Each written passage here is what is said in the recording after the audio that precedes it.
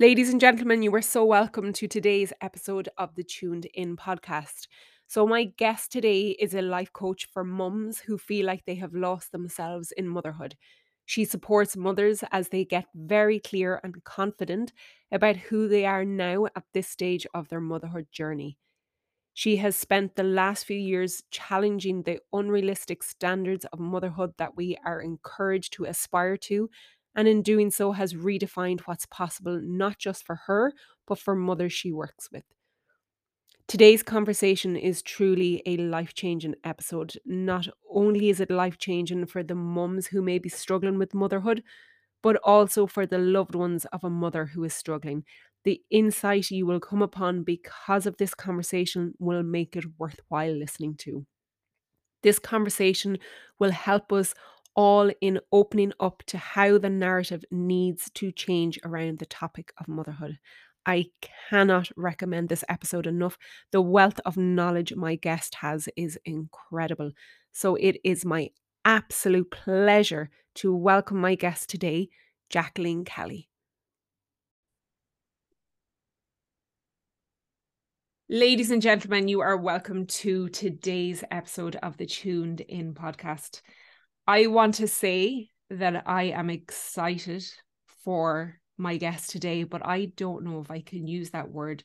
And the reason being that this conversation, the topic in hand that we are going to talk about today, is very real. It is very raw. And I believe, not only as a mum myself, but as a coach, that many mothers out there struggle with this topic in hand. And I just voiced to my guest before we pressed record that I want this conversation to be not only for the mums out there, but I want the dads to hear this. I want the loved ones of mothers that are struggling to understand this topic more, because as I just said, it is real, folks. I have struggled with it myself.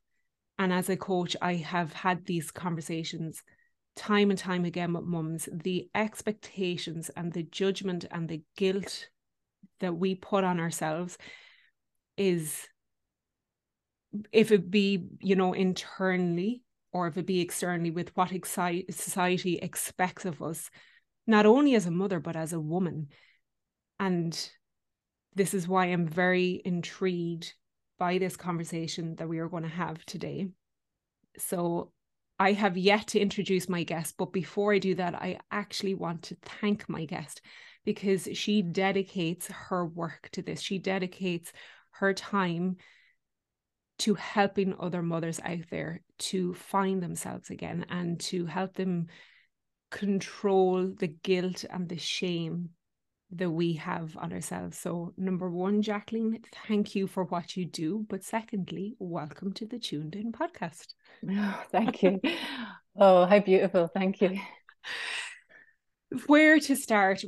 Can you first, for the guest, or beg your pardon, for the listener, can you explain what exactly is mummy guilt and mummy shame? Like, we hear it out there, we hear it across social media, but for the listener to understand why we're having this conversation, what would you voice as mummy guilt? Well, where do I even start on this one? This is a hill I'm prepared to die on in terms of challenging what we are led to believe is mum guilt. The work that I have been doing the last over 5 years, specifically working with mothers, it has allowed me to become very intimate with this beast that we call mum guilt. And as far as I believe, given the research and the undertakings that I have done, it's a social construct. It has been, I'll go so far as to say it's man-made. And you will go on the internet and you'll find memes about it. It's a subject that we joke about, we belittle it, we make light of it. And yet behind closed doors, myself, mothers all around the world, we are crippled by this sense of guilt and shame. And the mum guilt is very specific, because I remember reading about this idea of, well, if mum guilt is real, then dad guilt is real. But we don't speak about dad guilt in the exact same way that we speak about mum guilt. So that led me to believe and to question the validity of what we are using as a weapon to inflict pain upon ourselves. I'm not good enough. I'm not dedicated enough, I'm not fit enough, I'm not slim enough. All of these things, all of these contributing factors that lead us to believe that we deserve to feel guilty, they're not real.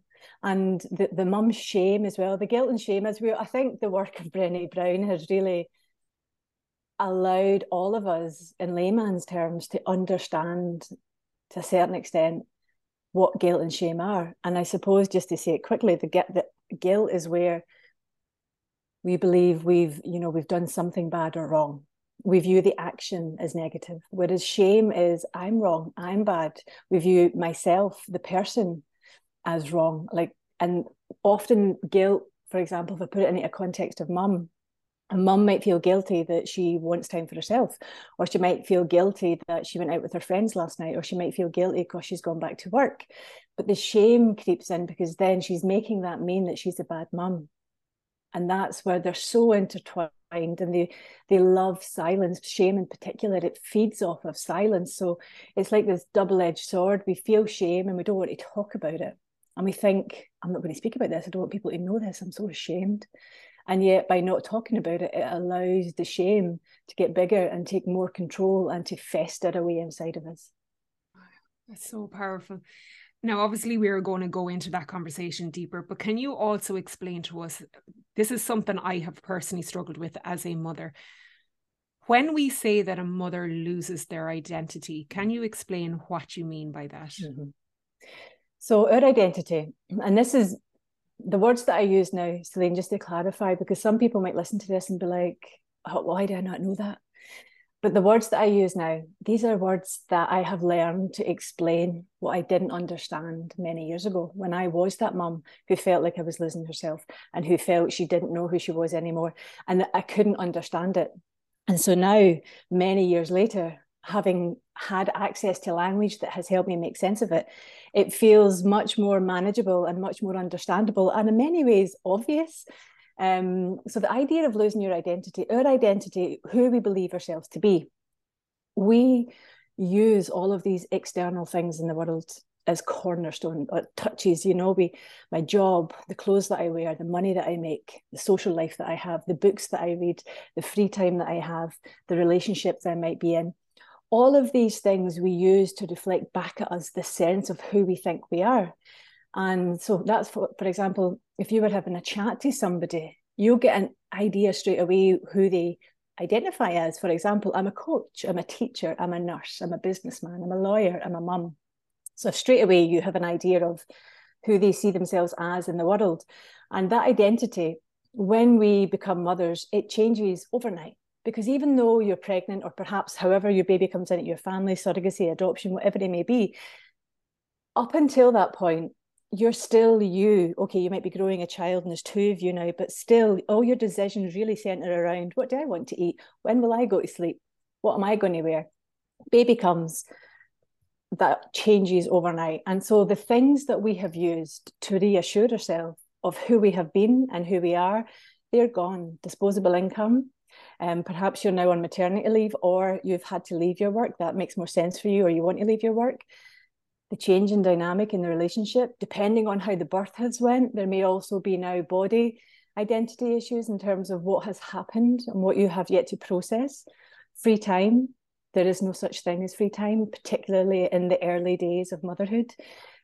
If you're breastfeeding, then that baby is solely reliant upon the mother then, in those early days, for nutrition, for feeding. So the mother is literally overnight gone from being herself to this new identity of mother. And that impact, the impact that has on who we see ourselves now, is massive. And Susan Moshart, actually, in her book, The Mask of Motherhood, she talks about motherhood is like waking up in a country. You don't know the language and you have to navigate around, but you don't know where you are and you don't understand what people are saying. And you have to learn all of that. You have to learn where you are. You have to learn how to communicate. You have to learn what to do to get through the day. And all of that takes the place of who you used to be. I'm listening to every word that you were saying, and I am nodding in agreement, because that explains it so well. And it's right in what you said, excuse me, a few moments ago, that not having the words, and I don't believe that I had the words back then to understand that, as you said, that I walked into this country not knowing what I was doing, what the language was, but yet you had to plow on, and you had to obviously feed and mind and nurture this other human. And it's just fascinating already, this conversation, because it's making so much sense. It's now given me language to what I didn't understand before. Can I ask you, is this something you have personally struggled with yourself, or that you do struggle with? What is it that got you into this line of work? 100%. This is me. I work with me. I work with every version of myself since becoming a mother, because when my husband and I decided after we got married that we wanted to have children, thankfully it was a very easy and straightforward journey for us. And the pregnancy that I had on my first child was beautiful, to the point where I was like, oh, maybe I feel a little bit of morning sickness, do I? Obviously I didn't, because I then found out on my second pregnancy, you don't question whether or not you have that. And so the pregnancy was textbook. It was beautiful. I was through a midwifery-led unit. And then after I had my son, the birth, it didn't go as I had dreamt and as I had hoped. And so my entry into motherhood, I learned to confidently speak about what I perceived as, traumatic, and the events that took place, because all of that, it really had such an impact on me, myself, my soul, my motherhood, my relationships. And I felt so lost, and I felt so confused, and I felt so disappointed that this is my experience of motherhood. And yet here have I been waiting for all these things that I've been led to believe are just mine for the taking because I'm now a mum. And the reality of that was so difficult, because I wasn't expecting that. And when it happened, and when I was in my motherhood, and when I did have all these I had this identity crisis. I had this, the professional identity had changed, and physical, I had medical interventions in the birth for Fionn, and I was so physically and so damaged after that, Celine. And I remember just thinking, I have to go on with this now. And people are looking at me to go on with this now. And I did go on with it, but inside I was just crumbling. And I remember thinking, I don't know what to do. Where do I go with this? And so that continued on. I deeply loved my baby. And I think this is what can be very challenging for mums to talk about, is because it is implied that if we speak about this, then somehow it must mean that we don't love our babies, or that somehow we don't love being a mum. And that's not true for the majority of us. Of course, there are mums who are very brave and honest about they regret motherhood, and that's their experience. But I'm talking about the majority of mums who come up against this still very real taboo about speaking openly and honestly about their negative experiences in motherhood. Wow. What does it look on a day-to-day basis with a mum that is riddled in guilt? And again, going back to the judgments and the expectations that they have put on themselves. How does that look? And again, if this comes from your own personal experience or working with mums, what is it that they feel? What is their behavior like on a day-to-day basis? I think it's very important here to acknowledge that there are such different stages of motherhood. So for the new mum, the brand new mum, it's, I suppose, to be clear as well, I work with mums who are further on in their motherhood.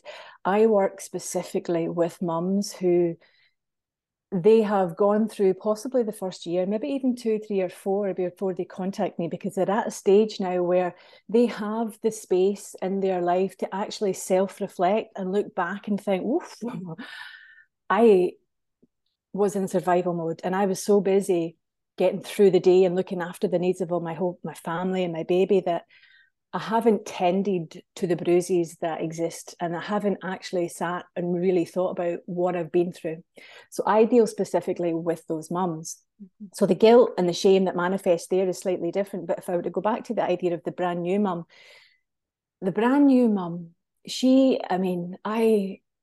we do not pay, I think, enough homage to the becoming of a mother. It has become one of many, many things. And so now it's just, oh, you've had a baby. And it's almost like, oh, you've had a baby. And it's so easy to fall into that because that's just the society that we live in. Motherhood is just one more thing. And I think what can happen is we forget to actually sit with that mother and be like, this potentially can really be overwhelming for you right now, physically, emotionally, spiritually, all of that. And then the guilt begins to creep in either immediately post-birth because the birth didn't go as planned, and she's now taken it upon herself to believe that somehow she wasn't able to do what she imagined that she would be able to do, that her body has somehow let her down. So immediately post-birth, the guilt kicks in. And then possibly guilt starts to make itself known because depending on her choice of feeding, because now, of course, that is something that society will also encourage mums to, take a stand on, black or white, right or wrong, negative or positive, as opposed to it being about what's best for you and therefore your baby. And so if a mum chooses to breastfeed but doesn't enjoy it, she feels guilty. If she chooses not to breastfeed, she feels guilty. So we are almost set up to fail on so many levels of motherhood. And that begins to, if you can imagine, if those feelings of guilt and shame are already creeping in from the start, like we are almost at a negative then. We're trying to claw our way back up to a place of wholeness and a place of feeling like, I'm doing the best that I can with what I have. And I think that's an incredible shame on many levels, societal levels, that we are not fully supporting our mothers, new mums and not so new mums. Mm-hmm. How do we allow those words, what's best for me or what's best for you, how do we allow them to seep into us, if it be with regards to breastfeeding or whatever it may be at the beginning of motherhood? How do we allow ourselves to understand that these words are vital? We need these words. And, again, if we use the example of breastfeeding, because this is a conversation, we see this every August with breastfeeding. It's a week. I don't think it's day, if I'm right, it's breastfeeding week. The people, are starting to stand up that it does not matter, whatever your choice, if it be breastfed, bottle fed, it does not matter. Again, goes back to the words that you're using, what's best for you. How do we allow ourselves to truly soak those words up? That's a good question. I think there's so many layers to that, because in many ways we also need it to be said to us, rather than us being able to say it to ourselves and believe it. The first step is almost, we need somebody to see us, validate us, and tell us that it's okay, this is your choice and this is what's best for you, and therefore your baby and your family, full stop, that's it. There doesn't need to be a big discussion on all of the pros and cons on, like, in particular, say breastfeeding or whatever it is. And I think only then, like when I reflect back, and I was writing about this recently, like I understand fully the privileged position I was in that I was able to speak to my husband and my mother, who were concerned about me in the kind of early months of my motherhood, enough that they would ask me, what's going on, and create conversations around it. And I had that space to actually speak about what I was feeling. Now, I didn't fully go into it because even I was like, I don't want to risk being completely judged here. But I had enough of a space to speak freely without people jumping in out of fear and love to tell me that there's something wrong and we need to fix this. So I think the spaces that mothers need, we have to create them, but we also have to take responsibility to give. We can't just take. We take when we need it, but the purpose of the space and the conversations is that we also then hold other mothers when they need to be held. Because so much of this idea of the village, your village is coming, or circles, they sound wonderful, and the idea behind them is fantastic. But what can happen is mothers, when they need it and they go to get it, it's not there, because it often requires a level of commitment that we also have to give into that circle too. Like if we want other people to help us, we have to be able to listen to what other mothers have to say as well. So for anyone that's listening to this episode, and I voiced this at the introduction, that this is not only going to be for the mums, that I'm going to do my best to voice this to the dads and, the mothers and the mothers-in-law and the fathers and the father-in-laws and the sisters and the brothers and friends. And I'm talking to myself, I'm want to know this. How can we be there for a mum? How do we create, that circle and that safety net for that mum? So let me think back now. I've been a mum for over 9 years. I started coaching at the end of 2017. So that's 5 years or so I've been working with mums now. And in the last couple of years, I'm undertaking new studies. And so again, I'm evolving in terms of how I see things and how I understand things. And my suggestion, my hope for the people around the mother is to help normalize what she's actually going through, to not be afraid, because I think so often it's the fear of the new mother who is not even just the new mother, but the fear of a mother who bravely speaks of, this isn't what I thought it would be.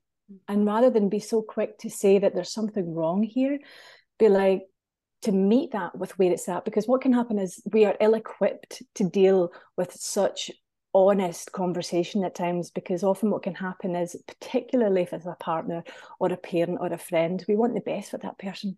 And we have been led to believe that motherhood is this one thing, this lovely, fulfilling experience. Yes, you might get a dip in hormones, which they call the baby blues. But after that, you'll be back on track and you'll be out there enjoying your maternity leave.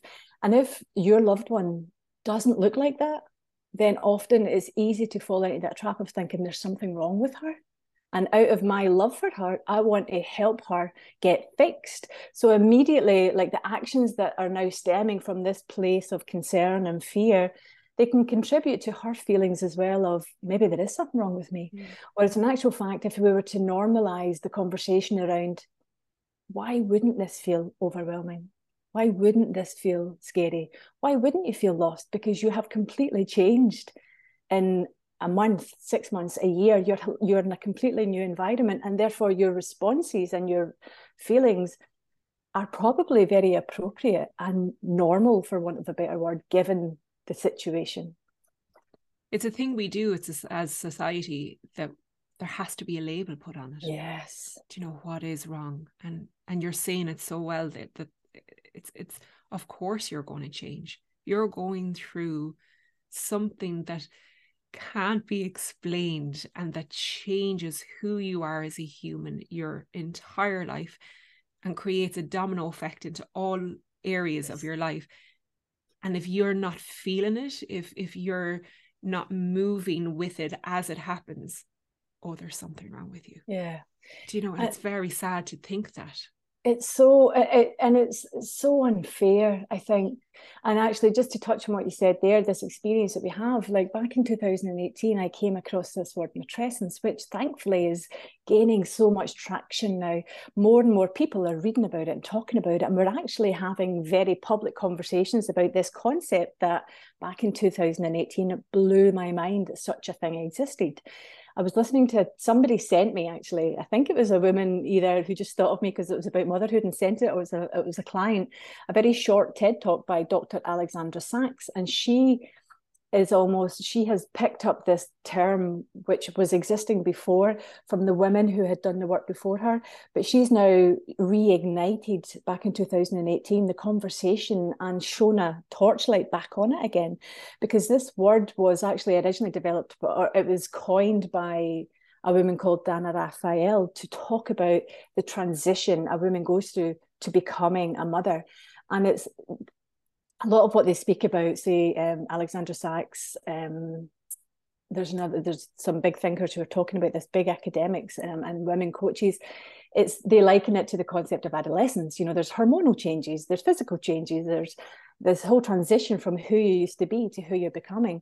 And so now to have this word that actually, if we were to take the word and think, well, this actually makes sense on so many levels now when I think about my own experience, because all these parts of my life are changing, and I am forever changed and will continue to forever change, because now I'm a new mum, and then I'm a mum of a 1-year-old, and then I'm a mum of that 1-year-old who's starting school, and then high school, then college, or getting a job, and then I become a granny, hopefully.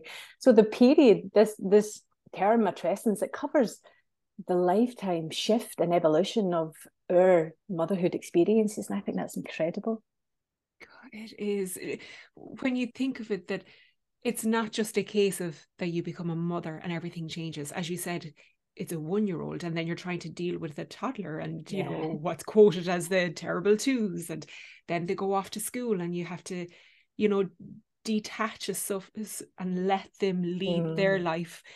But you've been minding them for the past 5 years, and then they go into, like, it just is, it's forever changing and it's forever evolving. And it's something that we as mothers, and of course we don't want to forget the dads there, that it's having to go with that change. You have to try and learn from that change, and it's forever moving. It's not just a case of learning when you become a mother and that's it. You've learned, you've overcome, quote unquote, the baby blues, a term that I'm not mad about, but me too. It's we might go there in a minute. That it's just we're learning throughout this journey of a parent. For a mother that is listening to this and is resonating with what we are talking about, how would you get them to go about, if it be just, let's say, for instance, contacting a coach or wanting to learn more about gaining their identity back, learning how to be who they are as well as a mother? What would you say to them? Again, it would depend on where they are. And now I think what I'm really, in the past, I previously would have been more, I would have the nuances of a sledgehammer, for example, whereas the past couple of years I'm now realizing that, you know, there are motherhood, we don't have a birth and then we become a mother. All of that happens on top of the lifetime experiences that we have had. And so depending on the mother and her presentation in terms of, is it that she feels lost and could really benefit from working like with myself or another coach? Or is it that she needs therapy? Is it that she needs to go into a space, particularly postnatal, postpartum women? It's a very specialized area to be held in. And there's actually there's a woman called Karen Kleiman, and she set up online, it's called the Postpartum Stress Center, I think. It's on Instagram. And she has been working in this field for so long. And she talks about, you know, it's a very specific need that postpartum women have, because there might be harmful or intrusive thoughts going on about, you know, what if I drop my baby? Or what if I threw my baby out the window? Or what if I fell into the bath on top of my baby? And she's normalizing the fact that women all over the world have these thoughts. And so she is smashing down all of these invisible but very real boundaries. And she's allowing mothers to congregate online and have these conversations, to be able to say, oh my God, I've been thinking that too. Or I'm so angry at my partner and I resent the fact that here am I knee deep in all of this, and he's going to work and he gets to hang out with adults and he makes money, and I'm here like smelly. I'm haven't had a shower for 3 days. I don't want to have a shower. My child is crying. I can't clean the house because I'm exhausted, but feel like I have to. And so this is the reality that happens behind most closed doors. And I think if we were to encourage mothers to begin with, sometimes it's actually about going online. That's the safest option, to actually find Instagram pages or Facebook pages or groups where you might even observe. You might not necessarily participate in the conversation yet, because that first step of accepting that this is how you're feeling, that sounds so simple. You know, accept the reality. And that, I get that. But the actual acceptance of, I'm in a time in my life that I've possibly been waiting for a long time, and it's not anywhere near what I thought it would be. Because in order to accept that, we have to really open up the heart and everything and be okay with that to a certain extent. So I think the first step would really be go online and, you know, find chats and read what other mothers are writing. To a certain extent as well. Don't become then, you know, knee deep in that becomes your own, that you start to torment yourself. But when we can start to see that conversations are happening about things that perhaps you don't feel safe enough yet to talk about in person. And then from there, like, it's, who do you trust? Who in your life do you know that you could go to and speak to? And then possibly after that, it might be a coach, depending on where you're at emotionally, or it could be a therapist. And again, finding governing bodies in Ireland, as you know, Celine, you know, it's find one who is signed up to an accrediting body and work with them and test them and see, is this what? Because I have found in every group program, I run a group program for mums, every single round of this program, usually on week 1, possibly week 2, we're all talking about the subject, that particular topic that week, but within half an hour, there will always be 1, possibly 2 mothers on there who actually have very deep underlying trauma of things that have happened in the past or during the birth. And that sits there consuming all of their energy before they're able to actually do any type of deep work. That needs to be almost gently unpacked a little bit. Can we go back to that term that is used? If people could see the smirks, but baby blues, I even hate saying it. I know. Recently, someone I was talking to voiced that term, and I lovingly and respectfully asked them to never use that term again.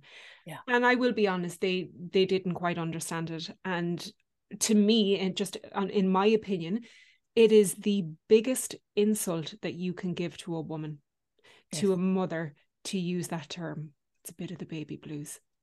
Can you just delve into what your opinion, because you voiced earlier on that you weren't mad about that term. Yes. Why is that? Okay, first of all, I sent out an email yesterday. Allow me to read you a paragraph from the email, please. Celine, because please. It references baby blues. Okay. So I was talking in an email about my newish understanding of when I look back over my experience of motherhood.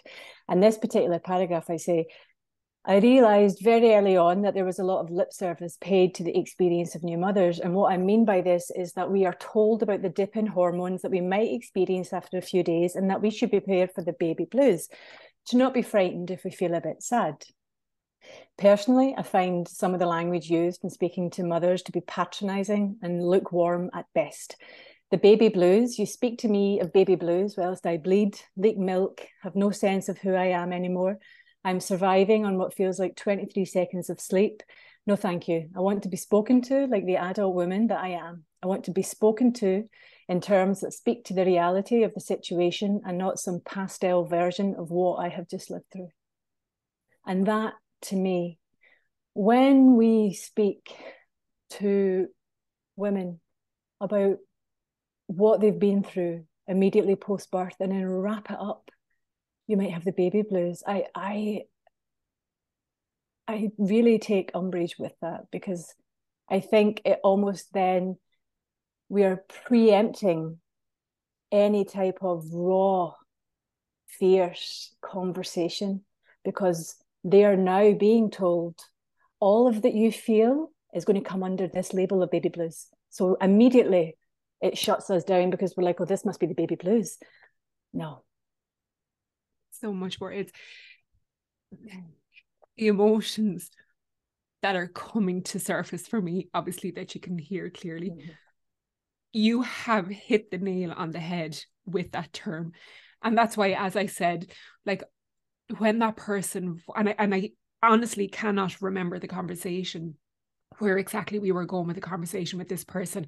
But as I said, I lovingly and respectfully asked them to never use that term, because it is, as I said, the biggest insult that you can pay to a mother. But that paragraph that you read out, it's obviously so much more than just the term baby blues. And it's like it's brushing off how we truly feel, and we don't allow ourselves to truly feel. And this is why this conversation, and this is why I didn't want to use the word excited, that I'm excited for this conversation, because this conversation is so real, it is raw, it is happening every day to millions of mothers across this globe. And you have voiced it so well in that paragraph. It's just amazing. I feel when I hear the term baby blues, I feel what possibly in many ways society is conditioning us to feel. And yet there's a part inside of me that refuses to accept such it's such a nice, like, baby blues, look at the lovely baby blue color of your buggy that you might buy, and you're like, let's just be honest here. Like, the dip in hormones, yes, but why is it a dip in hormones? Because my body has literally done this incredible thing, and now you dare to speak to me of baby blues? Like, let's talk about what actually happens and the result that it might occur as a result of what my body and my soul and my mind have just gone through. And I think when we can talk about it in terms like that, then from the outset we're encouraging and giving permission to those mothers to be like, oh wow, what have I just come through? And birth can be a glory. Like, I had a home birth on my second baby because of the deep hurt that I felt in the hospital on my first delivery. And so it felt safer and more everything to have a home birth. And so that birth was incredible and it was beautiful, but still people would tell me about the dip again, and I'm like, don't speak to me about these baby blues. If you want to have a conversation about this, then let's talk about what's actually happening, physically, physiologically, mentally, emotionally, spiritually, all of that. Is this something that is mainly coming from an internal or an external? So in other words, when I'm talking about this, is this a belief that we have on ourselves that this is why we have the expectations put on ourselves as a mother, or is this coming mainly from society? What do you believe? I believe they're linked. I think it's like the chicken and the egg, because like there is no doubt, like a couple of years ago, if somebody had spoken to me about, capitalism and patriarchy, I would have run a mile. I would have been like, oh, what is this? Like, I've heard about these words. And then having worked with my own coach, Kerry Jarvis in the UK, she really deconstructs the structure of society in terms of capitalism and poverty and social injustice. And that has added to my own research and belief about, we are very deeply conditioned and disciplined into believing a particular model of motherhood exists. And that is upheld. We see it in movies, we see it in magazines, we see it online, we see it in the books that we buy off the bookshelf. Like, when I was pregnant, I bought every like bestseller book, because that I love to devour information. It's like I'm a project management. I'm having a baby, so let's read this. And little did I know at the time that all that information was doing was actually reinforcing everything that had already internalized from a young age in terms of duty, obligation, whose responsibility motherhood or parenthood actually is, the type of birth that I would have, the permission to feel a little bit sad those first few days due to the baby blues, but after that you get on with it, or you're postnatally depressed. So that was the education that I had, and I value my education and didn't question that. I didn't question it being one-sided, because I didn't know that it was one-sided. Because again, it's that idea of lip service. These books tip the hat to maybe a couple of pages talking about feeling sad or going to your doctor because you're postnatally depressed. And then I had the lived reality of becoming a mother and realizing, wow, this is not what I've been sold. And we have been sold. This is the billion-dollar industry, the diet industry, the beauty industry. Motherhood's no different. Like, we are being sold gimmicks and lies. We are being encouraged to believe that we need all of these things. But all of those things ultimately serve as a distraction, because if the mother is not thriving, if the mother is not being supported, then all of that, it means nothing. To the listener, so I'm going to say to the human I'm not going to say to the mum or to the dads, or, as I said, the loved ones, because I do believe that even mums ourselves, we can hold those judgments, we can believe what society is telling us. But as a human, how do we go about changing what has been voiced to us for so many years and what continues to be voiced. If I'm listening to this and I'm asking, even I may be, the one asking the questions here, but I want long-lasting change in this. And you could hear the emotions earlier on with me. Like I've had those judgments, those expectations thrown at me over the course of the past 8 years being a mum. How do we go about changing them? If I want to be a part of this movement, what can we do? I mean, I think it's the conversations is where it has to start. And sometimes, and it goes back to that observer piece, that is being sometimes even just observing that these conversations are happening. Because I remember in the early days thinking, nobody's talking about this, nobody's doing this, but that was wrong.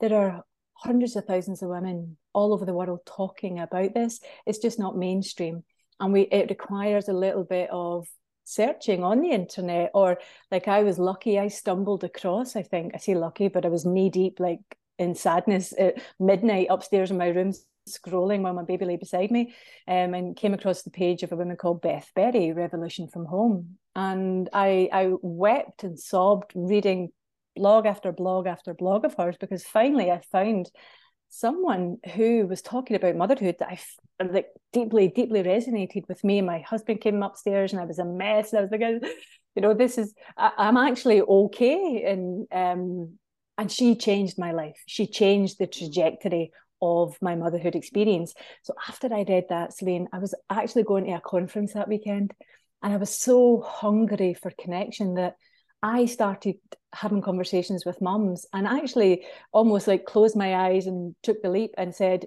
motherhood's really hard, or I'm really struggling. And that weekend, I had conversation after conversation after conversation with other mums who were like, me too. Like, the breastfeeding, my nipples are killing me, and my relationship's suffering. And I realized what it took for me for that to happen was being the one to speak. And so often we're frightened to be the first one, because we don't want to be labelled as not coping, and we don't want to be labelled as, ungrateful, or we don't want to be labelled as selfish. And yet we need everybody, we need to hear other people's conversations and stories in order to give permission to somebody else. So start with yourself, create the conversation, speak to another mum, and actually be honest. Don't divulge everything if you feel unsafe, of course, but certainly drop a little snippet and test the waters. And if it doesn't go as planned, try it again. Find somebody else, because there's somebody who's waiting to hear what that mum has to say. And that's so true for everything. Yes. It's one thing that I say over and over and over again on social media, and I'm an advocate for social media. I think there is serious power and positivity across the board in social media, and obviously then it comes with the complete opposite. But I voice that I will do my best to always be honest with the people that follow me. And I've had it, and it's not that it occurs every day or even every week, but there are times when people will send me a message and say that I just love how honest you are. Mm-hmm. So I believe what you were saying. And it's not easy, because there are times when I put something out there, I'm like, is something going to be said? Mm-hmm. What's the backlash that's going to occur here? But more times than that, it lifts me up.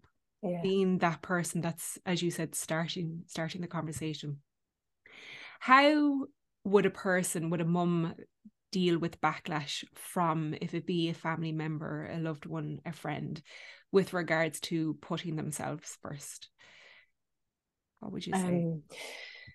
Well, so often the imagined backlash is actually a lot worse than the real backlash, for a start. Now, there are times when there is horrendous backlash, but the majority of the time we have created a narrative about what we think will happen if I were to actually have this conversation, or if I were to put down this boundary and hold it, or if I were to create the time and then stick to that. And any of the mums that I've worked with, and even myself included, it's about, again, going back to that idea of there has to be a leap of faith at some point. because we have to choose change. And if we don't, then we're choosing to stay the same. And sometimes it's only the fact that choosing to stay the same gets so uncomfortable that we are forced to make a decision. And then sometimes it's a very exaggerated action or a very exaggerated form of the conversation because we have waited so long. So the backlash then is from somebody who's now very defensive and feels attacked because it's the form that the conversation has taken has become very exaggerated. But in terms of the backlash, I would encourage or invite anybody who is got something specific in mind that they would like to start implementing or that they would like to start changing. It is vital that they center themselves on why they're doing that, because everything else will fade away and people will not like your decisions. And then ultimately it comes down to, am I going to choose to make all of these other people happy at the cost of my own sanity or at the cost of my own inner peace, whatever you want to call that? Am I going to choose trying to maintain a version of myself that pleases all these people over myself? And I think when we answer that question, it can be, again, that acceptance piece. Like, it's hard to accept that I have been choosing those people over me. But now that I know that, then it comes back to, what am I going to do with the information that I have? And if I am so centered in what I believe to be true and what's right for me and the decisions that I'm making, then, I mean, we've all had experiences where we have made a decision and people don't like it, but we're so certain and we're so sure, or we're at least so determined to hold out because we know what's coming in terms of the peace and the joy and the comfort, that actually the backlash and the discomfort, it's never as bad as we thought it was going to be because we prepared ourselves for it. So stay strong, I think, and really anchor into why you want to have those conversations or why you're doing the thing that you want to do in the first place. Where if a mum is listening to this and she's saying, like, I just don't know where to start, what is the first step that, and I know you did voice it earlier on with regards to, you know, the pages that you would follow on social media, that for a mum that wants to build on their self-care, that wants to start prioritizing themselves first and to try and detach as such from guilt, to try and stop guilt controlling their lives, they're lost. They just want to take that tiny baby step.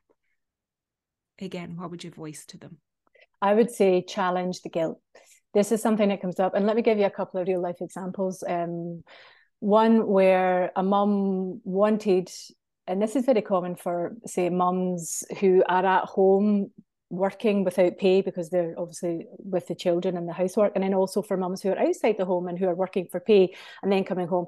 The weekend has become this like big thing, but it's family time. We have to have family time, and often that will be at the expense of a couple of hours that the mum desperately craves for herself. Even an hour, she might want an hour, but she can't because she's telling herself that the family time is more important. And so it's this agenda and it's this fantasy again about what the fantasy time means. And so the guilt is there because the mum wants the time, but she's not taking the time. And so what I've done in this situation is I would ask the mum, so what specifically do you feel guilty about here, about taking this time? And then we start to go, and she might say, well, you know, it's family time and we have to spend this time together and we all have to be together, me, my husband, the two kids, whatever. We're going to go and do this. We're like, okay. And what are the drawbacks of all of that happening to you? And she's like, well, you know, there are no drawbacks. And that's not true. There's always a drawback. Where there's a benefit, there's a drawback. And so when we can start to open up this one-sided fantasy around, what are the drawbacks to your partner then of you always being there? And then that's when we start to say, well, when I'm there, as we know, when mum's there, the kids' default is often, and I'm being very general here because obviously every family is different, but the kids will often be like, mum, where's this? Mum, where's that? Mum, do this. Mum becomes, you know, the all ever being. And so the dad very rarely actually gets to create and form those intimate bonds and be the caregiver and be the one that takes them out for the afternoon and be the one that they have fun with on their own. And so there's a whole other side of this conversation that we're not looking at because we're so busy being consumed by this guilt that we believe to be true. Because as a mother, it's our job to be there all the time. And that's not true. And so when you can start to challenge your guilt and look at what would be the drawbacks to you continuing to do the thing that you're doing, even though you don't want to? Or what are the benefits, for example, of you having an hour of yourself? What are the benefits to your partner? What are the benefits to your children? What are the benefits to you? And we start to see the ripple effect. And then when we start to see there are more benefits than drawbacks, then it somehow eases that guilt, and we do the thing. And then, as you know, that thing has to become a practice. You don't do it once and then it's like, oh geez, I don't feel guilt anymore. We have to practice this, so that eventually now then you just say, okay, these are my plans, I'm off and I'll see you later, knowing full well that actually they're going to have a great time, they're going to have a great day, and you're going to get your needs met, their needs are being met, everybody's okay, and that can result in a much happier dynamic.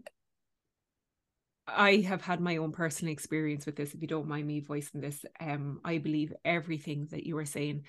When I started back with my very first session with a coach in late 2016, I went in for my career.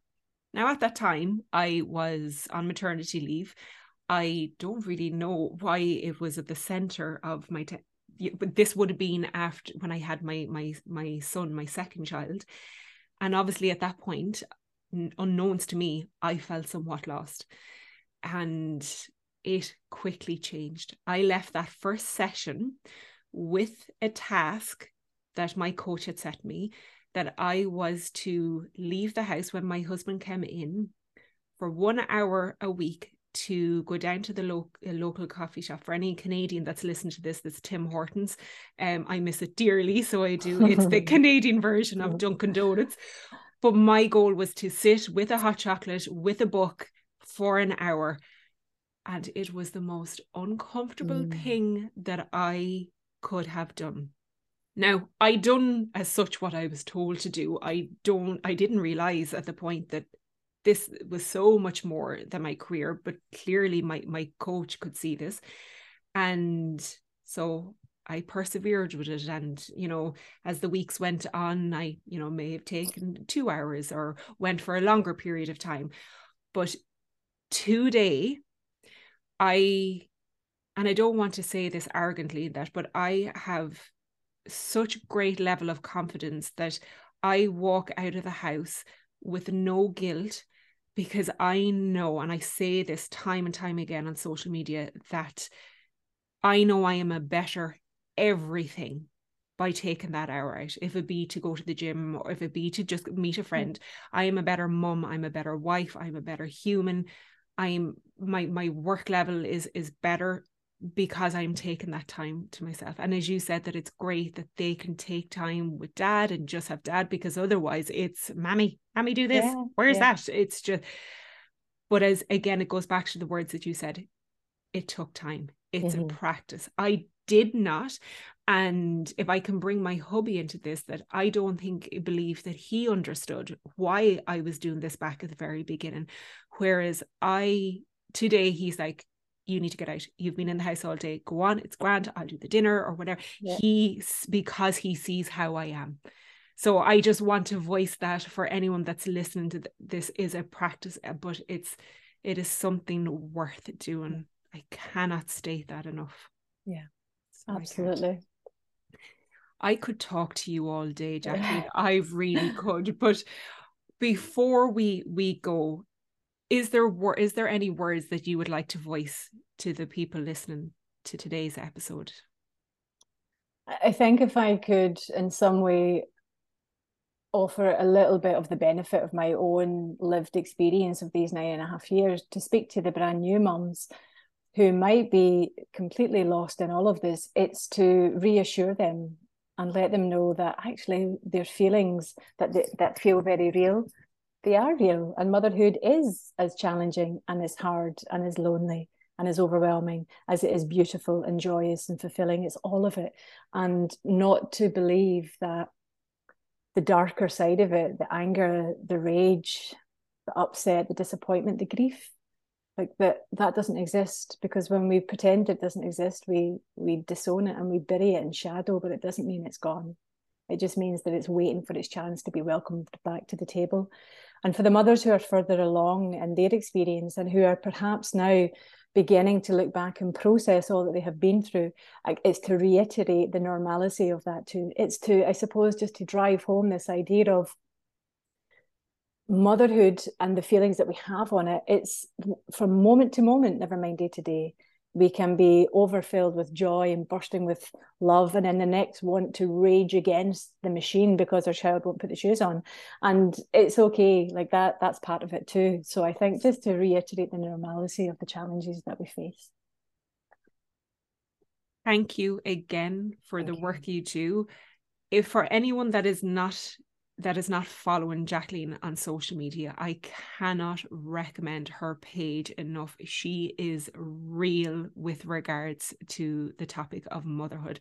So thank you for always being you, not only in this episode of the podcast, but obviously, you know, throughout the work you do and on your Instagram page. And thank you for talking to me today. Thank you for having me. I've loved it.